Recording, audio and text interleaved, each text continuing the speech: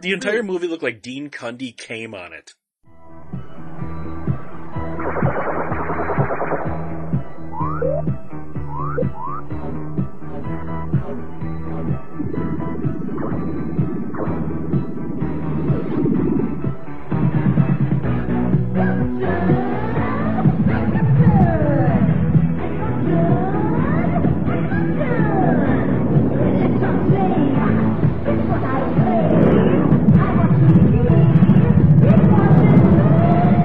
Radiodrome.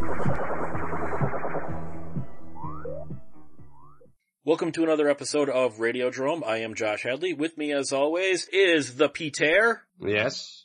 And showing up late, but he's here, the Cecil. I got nothing. No, you don't. And that's why you, of all people, because Peter can't, you should go to adamandeve.com. Use the promo code DROME, D-R-O-M-E, and you will get 50% off of a single item, 3 free DVDs, a free mystery gift, and free US shipping. All you would have to do is use the promo code DROME at adamandeve.com. So last week we looked at 1992 in mainstream films. This week, especially now that Peter's here, we're going to look at 1992 in genre films. And we had some interesting ones this year. This is not a terrible year. There's some films I really good, hate, actually. But yeah, there's some really good films this year. What 1992 genre film jumps out at you? Army of Darkness. It was either going to be that or one other one that I'm kind of surprised you didn't pick. This year had some of my favorite genre films for sure. We had Peter Jackson's Dead Alive. We had Candyman. We had Pet Sematary 2. We'll get to those. Well, yes, I'm just saying I'm listing off a lot of the good ones. We had Dust Devil, but the one that stands out for me, one that I've been watching since I was a kid and still frequently revisit, is Sam Raimi's Army of Darkness, aka the third Evil Dead. Features one of Bruce Campbell's most charismatic performances. It's really fun. It's got some great stop motion-y skeleton effects. Army of Darkness is great, and it's usually the one I think of when I think to genre films that came out that year. See, I like Army of Darkness, but I think it's the weakest of the 3 Evil Dead movies. Evil Dead 2 is my favorite, and then Evil Dead. I think this one, it tried to change the formula too much, which in theory is not a bad thing. It's the action movie of the series for sure. Well, I think a lot of this one, this one tried to be very humorous. A lot of the humor this time just didn't land for me. Oh, boo. Boo, it's hilarious. Yes. Bruce Campbell is probably at his peak charismatic. Just the bit where he's fighting the little versions of himself and they're calling him a dumbass and poking him with a pitchfork. The London Bridge is falling down. He steps on the nail. Good, bad.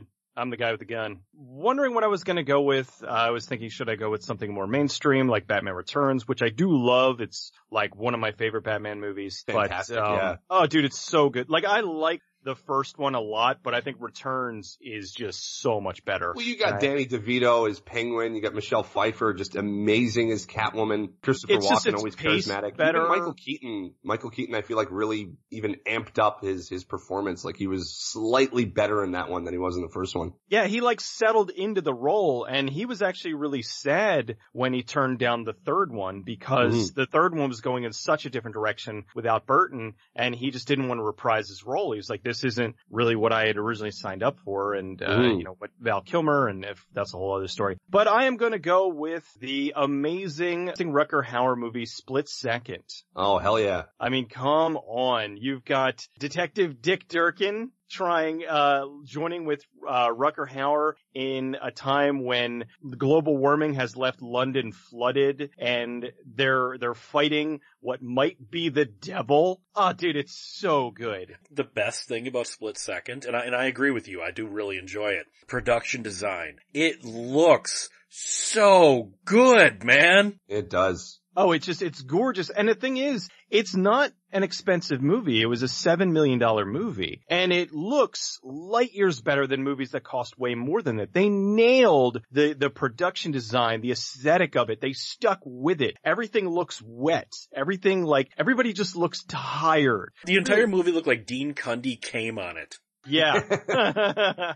But the design of the demon was just incredible. Like, oh, that's so cool. About it. Yeah. It was so quotable. You had Pete Postlethwaite just as like the whipping boy, for lack of a better description. Oh, it's such a good movie. Well, I'm gonna go with a cheat.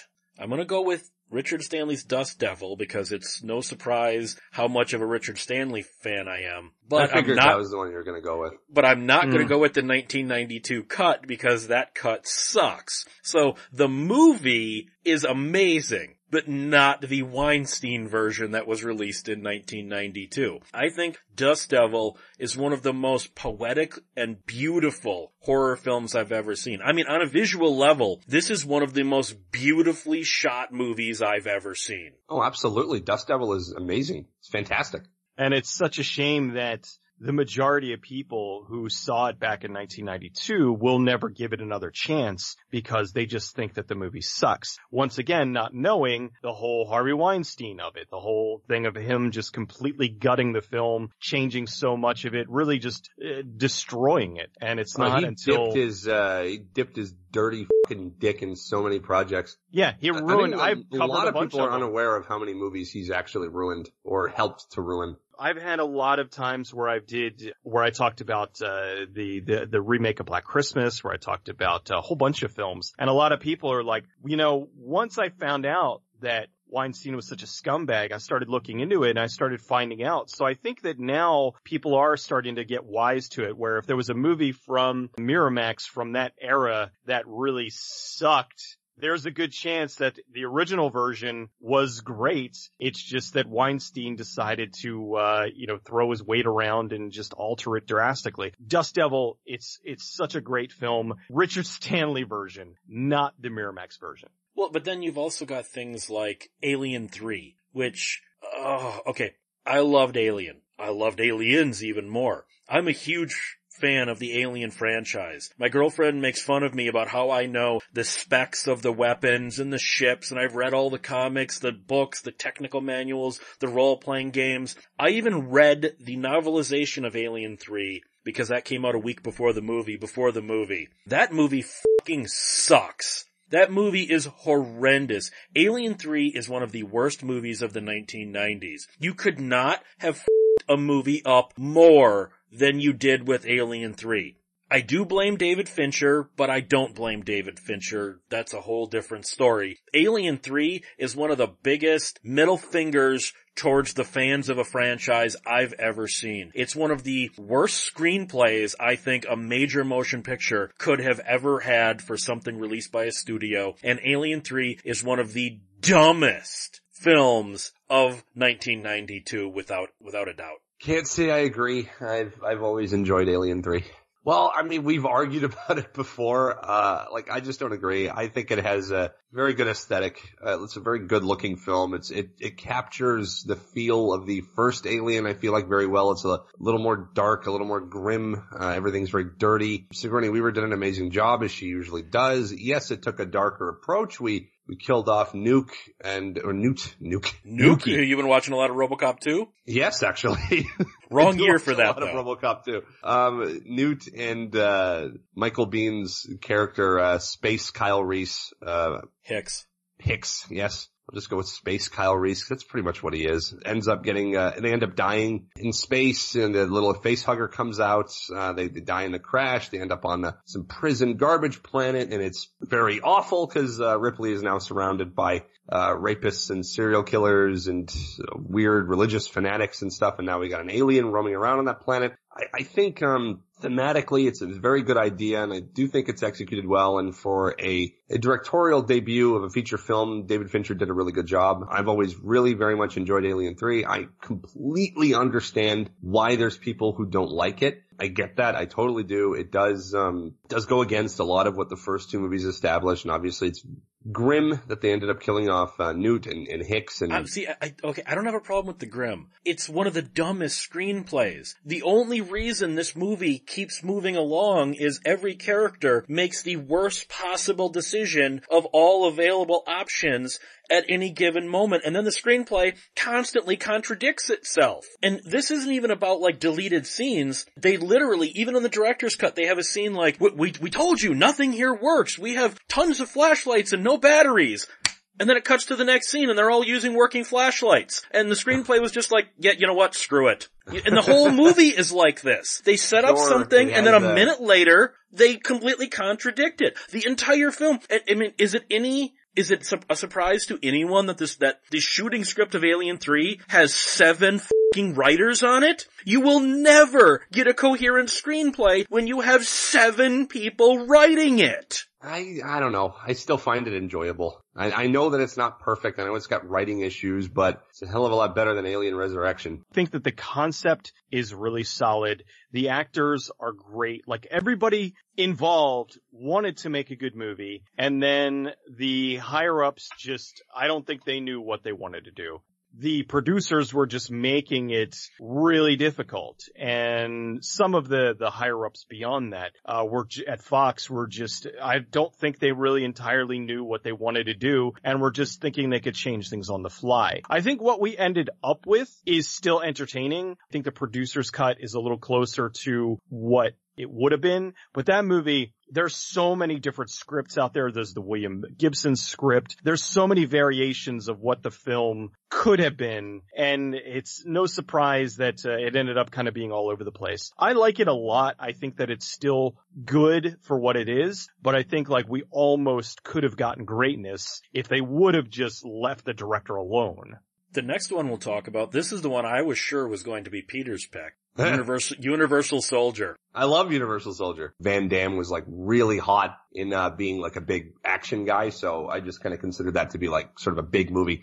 I recently rewatched Universal Soldier a couple of months ago. It all holds up for me until the ending. The third act reeks of reshoots. Like all of a sudden they're building this plot line with Jerry Orbach and then, oh yeah, he's a traitor, and the whole third act, the last 20 minutes, all feel like reshoots. And I think that's when the movie fell apart. I was really into Universal Soldier until the third act. It screams of, we don't know what we're doing!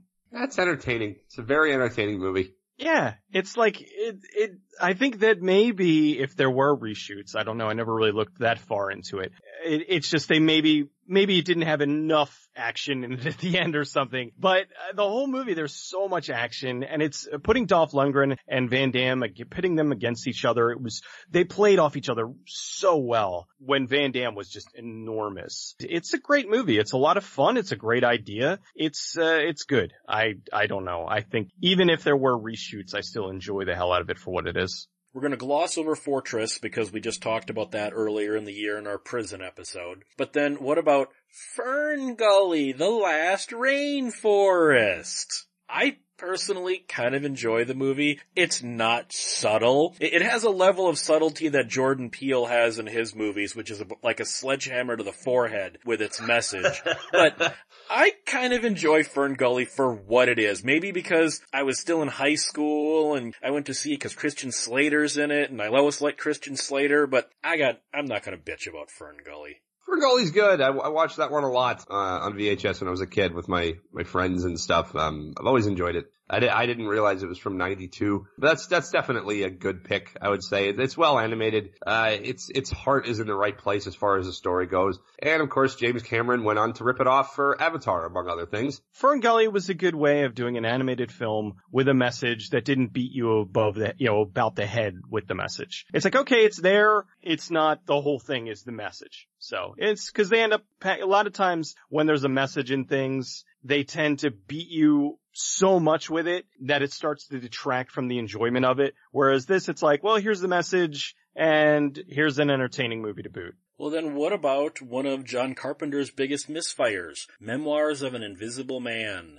Okay, I hadn't seen this one for many years. I don't know why, whether I just avoided it, just kept missing it. I finally saw it. Wow, Chevy Chase is brutally miscast in this movie. This movie doesn't even feel like a John Carpenter film. It feels like his name was just slapped on it. The comedy doesn't work. The action doesn't work. The screenplay feels like it's the first draft they're shooting. It also feels like Chevy Chase, as he's known to do, was probably the one actually calling all the shots. Memoirs of an Invisible Man might be one of John Carpenter's worst films, not counting The Ward. I love the movie. Of course you do. My problem is, I agree. I think that Chevy Chase is the wrong person for the role. However, I think that under Carpenter's direction, I think it still ends up being a very good movie. It feels kind of noirish. It's just, the effects are on point. Sam Neill is incredible. Like, he overcompensates. It's not that he overcompensates, but he makes up for how much Chevy Chase really isn't the right person. I mean, Daryl Hannah's good. Everything in the movie is good except for Chevy Chase. Like, he really does feel out of place. But the movie, I think, shoots so well on every other level that I'm willing to kind of overlook that. And considering the fact that there are portions of the film where we can't even really see him, you're just hearing him, so it doesn't really feel quite as much. Because if you could see him, then you'd see how much he's kind of ing his way through some of the lines. I think it's still a very good movie. I like it. I think it's very underappreciated. And I think largely the reason why it's underappreciated is because people just can't deal with Chevy Chase. I like it. I have not really seen it since I was a fair bit younger, but I remember enjoying it for what it was. Well, we have now leave everything we know about this from later, from the hit TV series, the spin-offs, the comics. We have the utter failure that was Buffy the Vampire Slayer. The movie bombed. Well, it didn't bomb, but it wasn't a hit. And Joss Whedon tried to take his name off of it after the fact, which is something that he is known to do. I'm friends with people who did some of the special effects for Buffy the Vampire Slayer, the movie. He was totally into it while they were shooting it and through editing. It was only after critics didn't like it then, this isn't the movie I wanted to make. This isn't the movie. Jesus. No, I know he didn't direct it, but he, produced it and he was heavily involved. So leaving aside what we know from down the line, the movie doesn't work. Buffy the Vampire Slayer is a Saturday Night Live sketch drug out to 90 minutes. This would have worked as like a 9-minute SNL sketch. It does not work as a 90-minute movie. Buffy's pretty terrible. The show is a lot better. I always thought the movie was really hokey and just dumb and fell flat in a lot of ways. Rutger Hauer was probably 10 years too late to play Dracula. We had, instead of getting Blade Runner Rutger Hauer, we got Booze Bloat 90s Rutger Hauer. I like it. It is completely subpar compared to the TV series. Paul Reubens is terrific. Some of the jokes land really well. I think Kristy Swanson is going all in on the character. The concept of it, I think, was very solid, and what I would come to know as Joss Whedon's earmarks of writing. It had little things here and there that I thought didn't work quite as well. But the end scene with the prom and all that, I think is really good. I think that overall, it's entertaining. I think it could have been a lot better. And I also think that because of the TV series, we're seeing how much better was. It's like, okay, well, the TV show is really, regardless, not saying what Joss Whedon was in or not, but the TV series ended up being vastly superior and really is like what it should have been. And I think if the movie was more in line with how the TV show was, it probably still wouldn't have been a hit because I think that it would have been too much ahead of its time. I don't think it's nearly as bad as Josh is making it out to be. But then again, that's everything. I love Clive Barker. I never got into Candyman. I don't dislike the movie. Candyman never did anything for me. I've never seen the sequels. I've only seen the first one. Candyman it's just a movie that came out in 1992 for me, and that's it. Really? Candyman is awesome. It's got some savage moments in it. Like, you don't really expect to see a kid get castrated in a movie, even in a horror film. Like, there's some really just brutal moments in that film. Tony Todd is amazing. The movie has this great dark vibe to it. So many foreboding moments. Like, I consider Candyman a classic. It's a genre classic. Yeah, I'm with Peter. Like, Tony Todd is just incredible in the film, and it just has this very foreboding, heavy feeling to it. It's a really good, different sort of slasher. The aesthetic of it, of being like, in the slums and the bees and everything, it's very well done. It felt very real. Like especially when the characters that live more kind of in the city, the nicer area are going into the slums, and it's like you get this vibe that something bad is going to happen. It won't even necessarily be Candyman himself, but they might just get jumped by somebody randomly. Yeah, that was the thing. It was like, you could get killed by Candyman, or you could get killed by a junkie, or you could get killed by just some crazy person, and it made it very much more dangerous. Yeah, like anybody that's walked through like a bad neighborhood in the middle of the day or when it's getting dark, like you just get this sense of danger, like something might happen to you, and it's very relatable. The movie depicts it in a very real kind of way. Now, the sequels did drop off time after time, but the original still stands very, very well on its own. Then there's Bram Stoker's Dracula, which I saw in the theater 7 times. Do I need to explain how much I loved this movie despite Winona Ryder and Keanu Reeves' accents? Did you hear what Francis Ford Coppola said about Keanu? As they were shooting, he kind of regretted casting him because he was like, oh wow, he really isn't a very good actor for a movie like this, but he's so nice, I can't get rid of him. He was like, I can't, he's just such a good guy. Sounded a bit different to him when they were casting, but then when they were actually doing the scenes and he was interacting with people, he was like, oh no. And then there's Winona Ryder overacting to a degree where I'm surprised the sets were still standing. Take me away from all this death. It's like, okay, Winona, pull it back. You're not this kind of an actress, Winona. She needed to dial it back about -3, and Keanu needed to dial it up by about +3. Find like kind of a middle ground. But then also you've got Gary Oldman and Anthony Hopkins. You're never gonna act better than those two in a movie together. It's kind of, it's sort of an unfair challenge, and they're both, they're awesome. Like, they're both Gary Oldman's fantastic as Dracula, Anthony Hopkins is perfect as Van Helsing. That movie I consider to have some of my favorite practical effects in any movie. Like, the monsters in it, the set design, the lighting, the music, just on a technical scale, it's as perfect a movie as like Terminator 2 is. Did you ever see the effect of how they did the book with the train? Phenomenal! Crazy. It's so good. I thought that was like a superimposed vision, but no, they were at a book and they had a miniature train go. It was forced perspective. It was forced perspective. It was incredible. It was so well done. But yeah, they did some amazing stuff with that. That movie was one where directing, aesthetics, everything was firing on all cylinders. You had Anthony Hopkins and Gary Oldman just killing it. And Keanu, I think, was trying really hard. And yeah, I love the guy. You can't really blame him too much. He was very, very out of his element at this time. Like, he was just coming off movies like Bill and Ted, and what else did he do at that time? Point Break. Point Break, yeah. And he did that one, what was it? Permanent Record, the suicide movie. So I think that him now could probably pull it off better, but he could play Van Helsing now. There you go. You guys also got to remember, one of the things that made this movie, as much as everything else is good, that score. Oh God, yeah. Oh yeah. Just the opening scene with Dracula when he's more Vlad the Impaler, when he's just, impaling people, and just the aesthetics of all the people on pikes and the music that's playing and him just like, and that armor drenched in blood, and that suit is just, it's amazing. No, I'm going to disagree with you.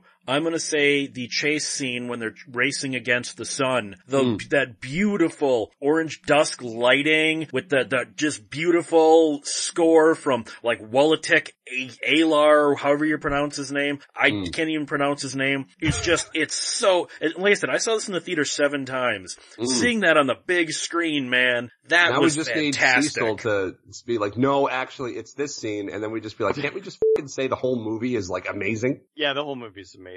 I think the girl who played Lucy, Sadie Frost, I feel like she would have been a better for Winona Ryder's. Like, if the two of them would have swapped, I think that might have worked a little bit better. But she had the hair that went better for the role of Lucy. And so I don't know. Like, I wonder if the casting of that, if it was like, okay, I want Gary Oldman and Anthony Hopkins, and they're like, okay, you can have that, but you gotta have Winona Ryder and Keanu Reeves. It's like, it's actually the other way around. Really? Winona Ryder is the one who got this movie made. Well, she was a pretty hot name at that moment. She was a big ticket at the time. Yeah. So she was calling the shots. You can, in some of the behind the scenes on the DVDs, you can see some of the frustration between her and Coppola. While she may not be credited as a producer, she essentially was. For certain parts of the film, absolutely she's on point. I think she's very, very good. At the scene where she first meets Dracula, at the little, like, shop, like The it's Nickelodeon. played, like, she looks very much the part. She overacts a little bit, but I don't think wooden she's towards as the bad as how Josh describes it. Like, I think Keanu Reeves was a lot worse in it than she was. And I think Cary Elwes nailed it. I think Cary Elwes, he was great as always as Homewood. Yeah. If anything, he might have actually been better in Keanu's role, because he's just that guy's a great actor. Oh, like, dude, he's so underrated. He's too old. He was too old for that. But then we also can't forget Tom Waits. We can't also forget Tom Waits eating bugs. Yeah, as Renfield. And Monica Bellucci is one of the brides. There you go. This next one I want to skip over because even though Peter wasn't on the show yet, Cecil and I have talked endlessly about Hellraiser 3, Hell on Earth, which I think is one of the worst films I've ever seen. Recently rewatched it a few months ago. I actually think I hated it more on the rewatch than I did when we did the retrospective a few years ago. It's still the not movie's the worst incompetent. Hellraiser in the Hellraiser franchise, though. It's not one of the worst movies ever. It's one of the, like, worst. It's not even the worst in the Hellraiser series. Like, but it's so bad it pisses me off. Well, everything pisses you off. And probably the most dated movie from not even just 1992, the 1990s, Lawnmower Man.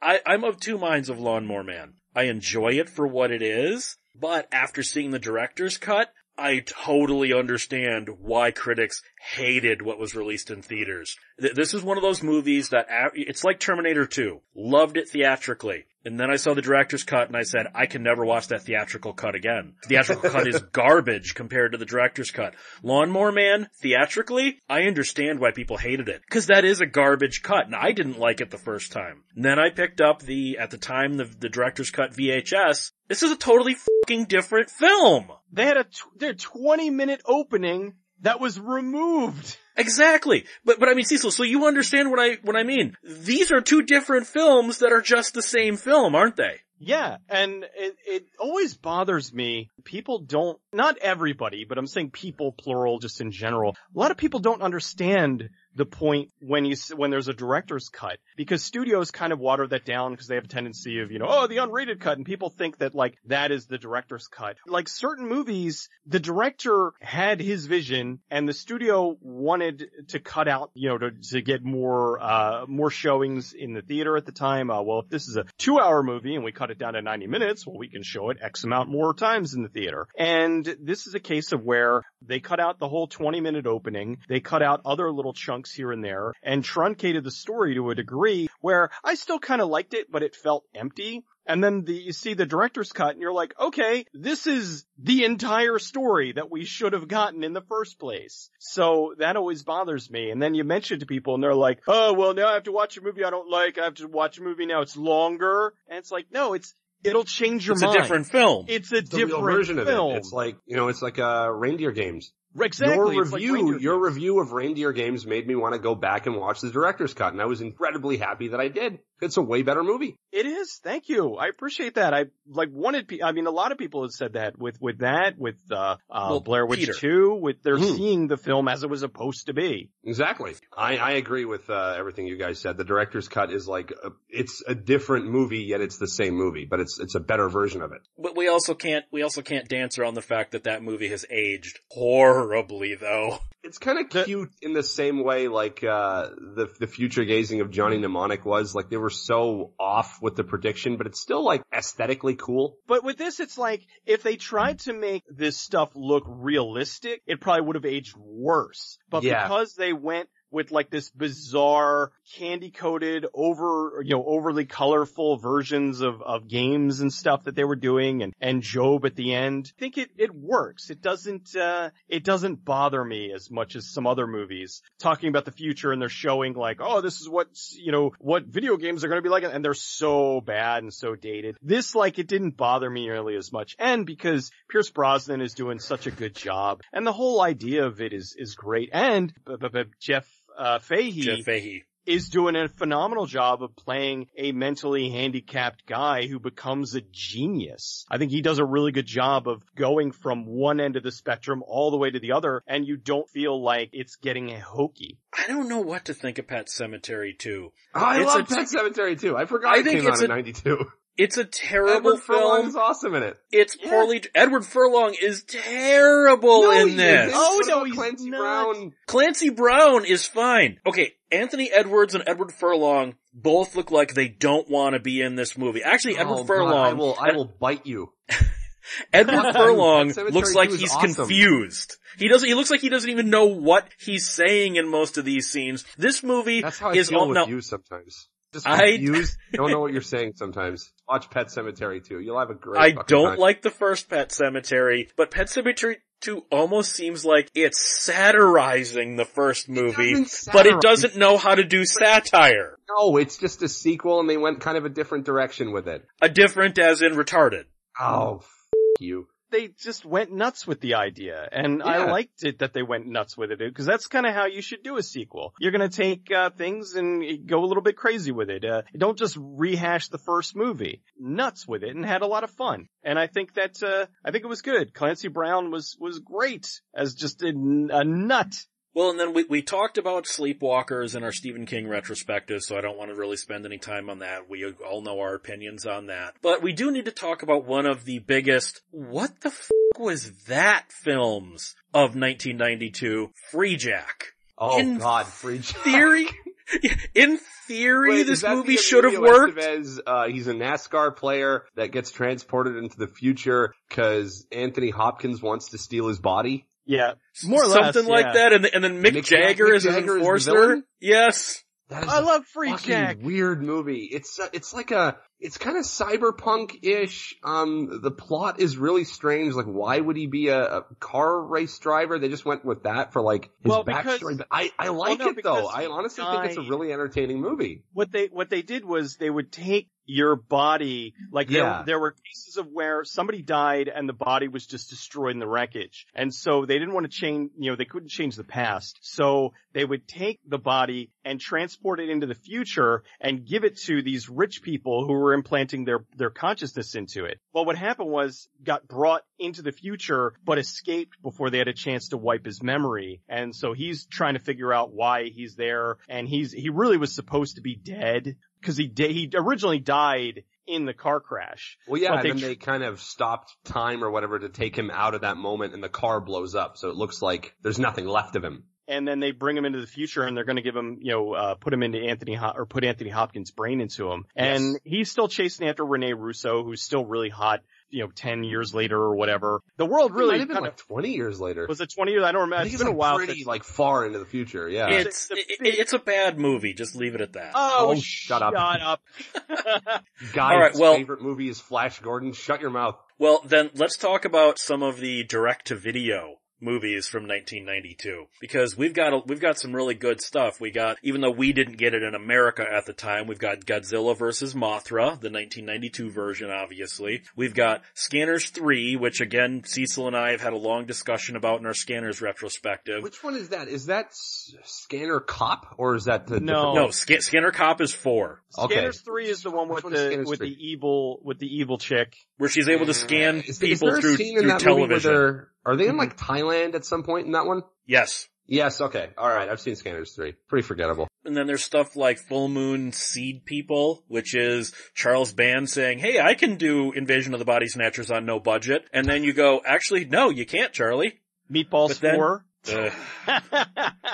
I'm not talking to you anymore. Oh, shut up. I love Trancers, and I liked Trancers 2. I fucking love Trancers 3. Trancers 3 is the best of all of the sequels. I think Courtney Joyner did a great job on this one. I love Shark. I love Garrick from Deep Space Nine as the villain. Trancers 3 is freaking amazing. Trancers 3, like Puppet Master 3, is pretty much regarded as the best of the series. But I have a similar thing for me, like Trancers 2 was my introduction to Trancers, therefore I love it. Trancers 3 is the better movie, but I just love Trancers 2. Same thing, Puppet Master 2, I love, even though Puppet Master 3 is the better movie. But yeah, Trancers 3 is so amazing. Like, they really just nailed everything in that. It's so good. Oh, I agree. Trancers 3 is awesome. It was definitely because I had remembered seeing 2 and being a little bit underwhelmed by it, and then I feel like 3 hit the mark a little bit better. And then you have something like,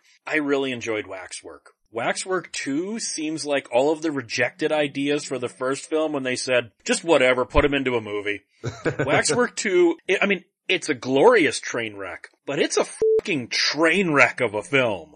I almost can't even describe Waxwork 2 Lost in Time. You kind of have to see this and go, what the fuck was that? I like Waxwork 2. I think it's, of course you do. It is kind of a mess of ideas. It's a fun mess of ideas. We talked about Bruce Campbell with Army of Darkness. We got Mind Warp this year. Yes. Mind Warp. Now, I like all three of the Fangoria films. Mind Warp is easily the best of them, although I really do like Children of the Night and Severed Ties as well. Mind Warp's a weird one because it's trying to be both sci-fi and horror, and I don't think it nails the sci-fi part of that right because the ending comes across as sort of a cheat. I know it's set up earlier. The ending kind of pissed me off about this one. I felt I was cheated at the end of this one. No, I don't know. It was kind of like, oh, but then it made sense within the context of the film. It didn't bother me all that much, but it had all my favorite things. It had, it's post-apocalyptic. You had Bruce Campbell. You had Angus Scrimm. You had cannibalism. You had, toxic mutants. It's such a neat little film. And I've loved it ever since I first saw it. Absolutely awesome film. Very fun. Perfect, as far as like describing what a genre film should be. Really good. I've always loved Bad Channels. It's not good in the traditional sense because the plot makes no sense. Bad Channels is so goddamn fun. Bad Channels is what a 90s full moon movie should feel like. I love Bad Channels. That one I haven't seen. I've seen the trailer and it looks really fun, so that's one that I'm still meaning to check out, but it looks really cool. Bad Channels may be my favorite full moon movie of all time. It's hilarious, it's fun. Everybody, you can tell, is enjoying themselves. All the music is cool and different in a very 90s way, like these are very 90s bands. Oh god, the music is so early 90s. Oh, it's so 90s, but it's so great. Charlie Spradling is, I'm wondering why though, it always kind of bugged me when they did the spin-off, they did Dollman vs. Demonic Toy. Yeah, it was Dollman vs. Demonic Toys. Where and they changed the character for some reason. They changed the character. Because Bunny didn't want to come back. I think Bunny quit acting after that. But, so they brought in the nurse. And it was kind of odd to me that it was like they went with the nurse and didn't go with like Charlie Spradling or somebody who was like... It was one of those things like The Howling 2 where you had to have seen the previous movie, but they were also hoping you didn't remember the previous movie too. Right. But they made such a big deal about it, being Bunny that still stayed small. And then, you had, Brick Bardo. Brick Bardo. I'm like Jack Death. No, Tim Thomerson. No, Brick Bardo. You had Brick Bardo going in and he's like, hey, I heard about this tiny woman and, it ends up being, not Bunny. It ended up being the nurse and the nurse did a good job. But now we're going completely off subject. But Bad Channels is just, it's great. They defeat the aliens with disinfectant. And Martha Quinn is even having a good time, even though I know that she's kind of difficult to work with, but she always gave off that cutesy persona, but I know a lot of people that actually know her personally and she's not a nice person, sadly. It's a fun movie. I adore it dearly. I want to skip over Nemesis because I truly intend to do a Nemesis retrospective at some point because we've got a Cyborg retrospective coming up in a few weeks and the Nemesis and Cyborg movies are connected and we'll get into all that down the line. But Nemesis came out this year. Great movie. Oliver Grunier. Now, we talked about all three of us were there for the Amityville retrospective. Do we need to talk about It's About Time, other than the fact that Cecil got to see what's-her-face touching herself? But she didn't get Megan Ward. She didn't get naked, though. I think she was naked, but it was an obvious body double. Like, it wasn't even the same skin color. Like, that was how bad it was. We also had in 1992. Now, I personally enjoy Basket Case 3. Frank Henenlotter does not. And I'm not sure, I've never understood why he said he wishes he hadn't made that movie. I love the whole series. The movies just get weirder and weirder. Yeah, I mean, okay, it's the weakest of the three official Basket Case movies. Cause yes, Belial, the brothers do show up in Frankenhooker and Bad Biology. So there are other movies in the Henenlotter verse. I enjoyed Basket Case 3, honestly. It's very fun. Certainly better than Hellraiser 3. Well, and then we got Demonic Toys, which we've also kind of talked about, which I think it's a weak movie. It comes across as a Puppet Master knockoff. Demonic Toys would stand on its own if the Puppet Master movies were not also Full Moon movies. This feels like this feels like the ninjas in Mortal Kombat. Just palette swap them and they're new characters now. I don't think that works, you know? It's fun. It's a fun movie. Now, I know Cecil loves this movie, but I could never get into Dr. Giggles. I did not like this movie at all. Oh, come on. Larry Drake is just owning it.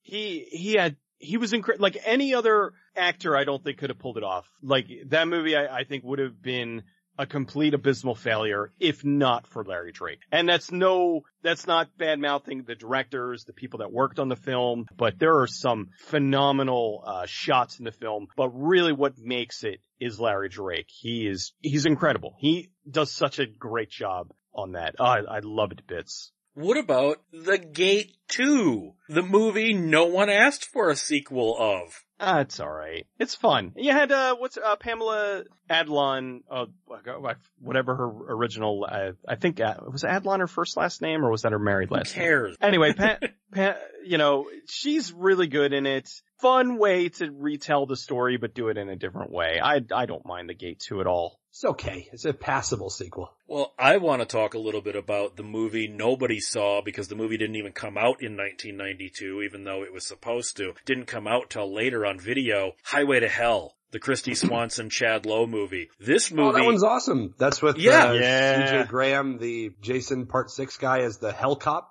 And it also has Lita Ford as a prostitute in hell, Ben Stiller as a chef in hell for... Gilbert Gottfried plays Hitler, for God's sake!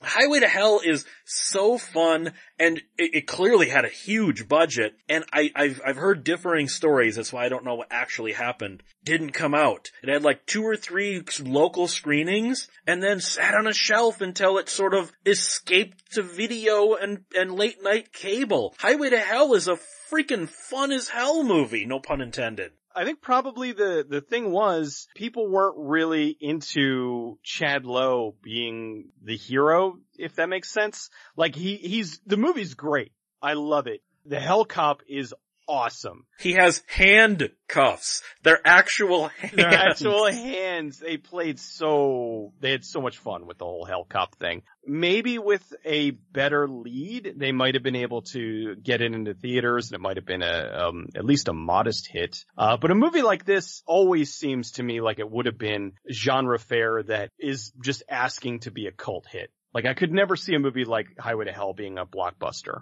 It's so far removed from what the mainstream would be into. Then there's House 4, which we dealt with in our House retrospective, the second House movie that was not a House movie.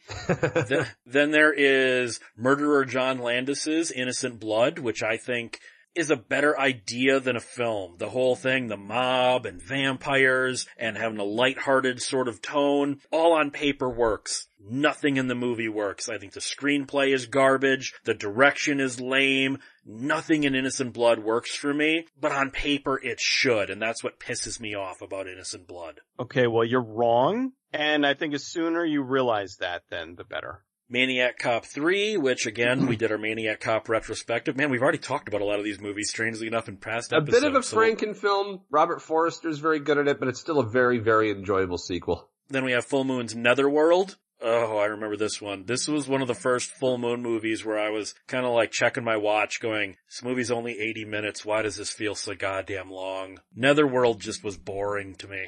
Great idea, just flawed execution. Yeah, I like David Schmoller. This one just didn't work, man. His direction was just, I keep feeling like they forgot to edit the movie, you know? I want to revisit it's still only 80 minutes. I want to revisit it. I haven't seen it in a very long time, but yeah, I always remember it plodding along. Then there's Prom Night 4. I do want to do a Prom Night retrospective at some point because, man, the sequels to Prom Night is just, it is what it is. The sequels go batshit off the rails though. The Prom Night movies might be a fun retrospective. Oh, I love the Prom Night movies. That would, I'd be more than up for doing that one. Those are some crazy films for sure. Yeah, they just go nuts. Like, The first one is a pretty, I don't want to say The first one's just a slasher movie. The first one's a slasher. After that, they just go supernatural nuts. Has anyone but me seen Reanimator Academy? What? No. Reanimator Academy, it's a movie. Reanimator Academy, no. Then there's Stepfather 3, which I did not like. I liked Stepfather, didn't like any of the sequels. So Stepfather 3, and I think this is the first one where they had a different actor and they just decided, you know what, we're just gonna say he got facial surgery because that explains why he doesn't look like Terry O'Quinn anymore. And you roll your eyes going, if you're not gonna take this seriously, why should I? I have not seen Stepfather 3. I've only seen the original and the remake. I know the director. I should ask him what happened. They just couldn't get the same actor. That's just what it was. Pretty much. They couldn't afford Terry. Yeah, they couldn't get Terry O'Quinn anymore, but, I'll see what he says. Now, I know Cecil's gonna have something to say about To Sleep with a Vampire because it's a Charlie Spradling film. Oh my god. It's a Charlie Spradling nude-a-thon. She plays a stripper who, is, more or less accosted by a vampire. It's actually a remake. A lot of people of a movie from just the year earlier called Dance of the Dead. Right. Which, it's like, wow, they wasted no time whatsoever getting that remade. I like both of them in different ways. I'm not gonna say that it's a good movie, but it's an interesting movie. The concept is there. It's kind of hard for me to believe. I had a hard time, I still do, with Scott Valentine as the vampire because he will forever be the boyfriend from Family Ties. He was really weak, yeah. He just was not believable. So that's the thing, like, I like the other one, cause the vampire in the, Dance with the Dead was more believable. But with this, I thought Charlie Spradling gave a much more grounded performance, Okay, now, tell me if I'm wrong. Dance of the Dead felt like a horror film. To Sleep with a Vampire feels like a Skinamax version of a horror film, doesn't it? Oh, absolutely. It really does. There's so many just sex scenes in it that really didn't need to be there. But I will say they are visually pleasing. Like there's the one where they're on the light up stage and they're having sex and it looks really good and it's lit very well. But, it feels like it was, one of those, Skinamax horror film, titty movies. And strangely enough, for those who haven't seen Dance of the Dead or To Sleep with a Vampire, we're not kidding that it's a remake of a film from the year earlier. Roger Corman made both, and they used the exact same script. He wasn't happy with how Dance of the Dead turned out, so he literally just gave the script to another director, in this case, Adam Friedman, gave it to him and said, here, go make this again. It's just so people don't think we're being, snarky when we say it's a remake from a movie the year earlier. It literally is. And it's funny, a lot of people, like, you have some people that know about Dance of the Dead, you have some people that know about To Sleep with a Vampire, but there's not a lot of people that know both exist.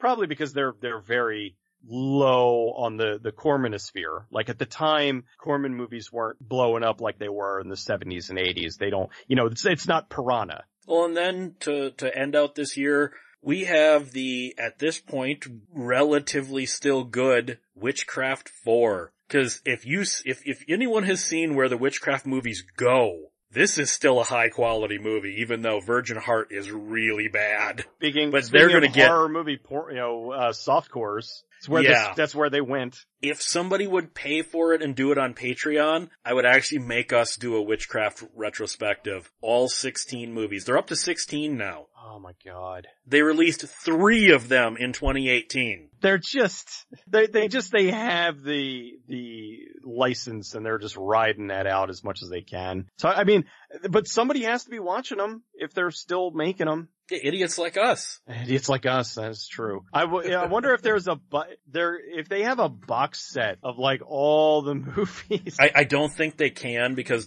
I think like the first 6 are owned by a different I think there's like 3 different companies that keep just transferring the name. So I think this is one of those ones where a box set never gonna happen. And even then, besides the 3 idiots on this show, who would buy it? So to wrap up, 1992. What do you think of 1992 for genre films? Fantastic Was this a strong year? For films. Really good. I think we've got some very notable ones, particularly you got Army of Darkness, which is just one of the biggest genre cult films ever made. So think 1992, very successful year for these kind of movies. We did not talk about Livewire, the if you drink water, you explode movie, which, come on, a movie is just tons of fun. Christian DeGay directed it as well. And Pierce Brosnan, Ron Silver. You have an exploding clown in the film. And we did not talk about one of my all-time favorite comedies, Brain Donors, which was like a modern day Marx Brothers film where you had... Oh, there's a reason I forgot about that movie, man. That movie was... I felt like I had donated my brain after watching it. That movie is so not funny. Oh. It was physically painful to watch how not funny Brain Donors was. Oh, you're an idiot. Dude, Brain Donors is hilarious. So yes, I am bringing it up. Everybody, if you're into like Marx Brothers style humor and you want to see John Turturro do an incredible... If you want to see John Turturro completely debase himself... Oh, no, he's having a No, that's what the Transformers movies are for. I felt bad, like, oh, John Turturro, you're so much better than this. But yeah, Brain Donors is hilarious. No, it isn't. Oh, shush. So where can people find Mr. Shush who doesn't know comedy, Cecil himself? I will never not, like, I recognize that my sense of humor is a little askew, but I do think You think Repossessed is funny. That's how wrong you are. There are lots of people who think Repossessed is funny. Repossessed is very funny. You can find me being very funny over at goodbadflix.com, as well as goodbadflix on YouTube, Twitch, Twitter, Facebook, and 1201beyond.com. Where can we find Peter all up there in Canada, which it's like Canadian summer this week, isn't it? Yeah, just this week only. And then we go back to just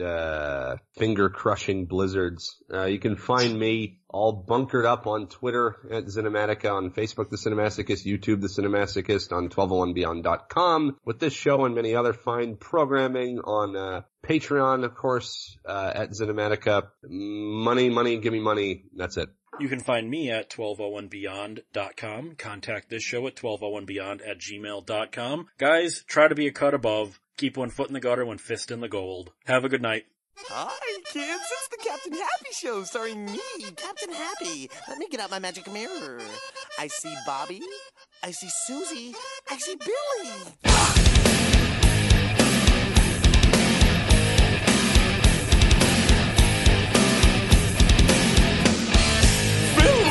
This time of season, I'm always happy for no reason. The big red sun shining down on me, the sweet little bell shiver melody. I love to run up to the hills and tippy-toe through the daffodils. Mr. Butterfly, will you be my pet? Let me capture you in my little net. I'm so happy. I'm so happy. I'm so happy.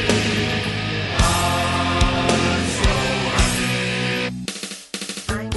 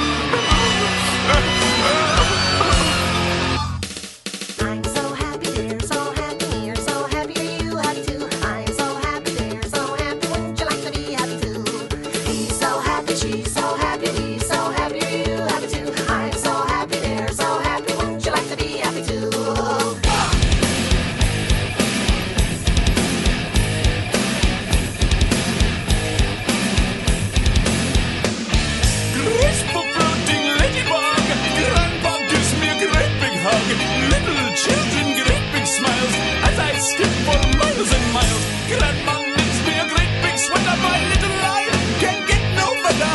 Life's so happy and full of joy. I'm lying. It really sucks. I'm so happy. I'm so very happy. I'm so happy. I really am.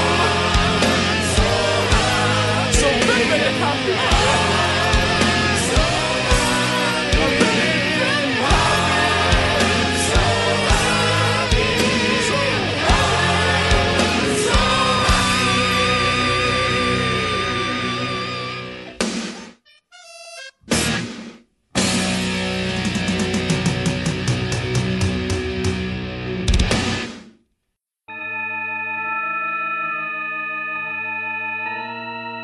Radiodrome is a 1201 Beyond production. Find it and other great content at 1201beyond.com.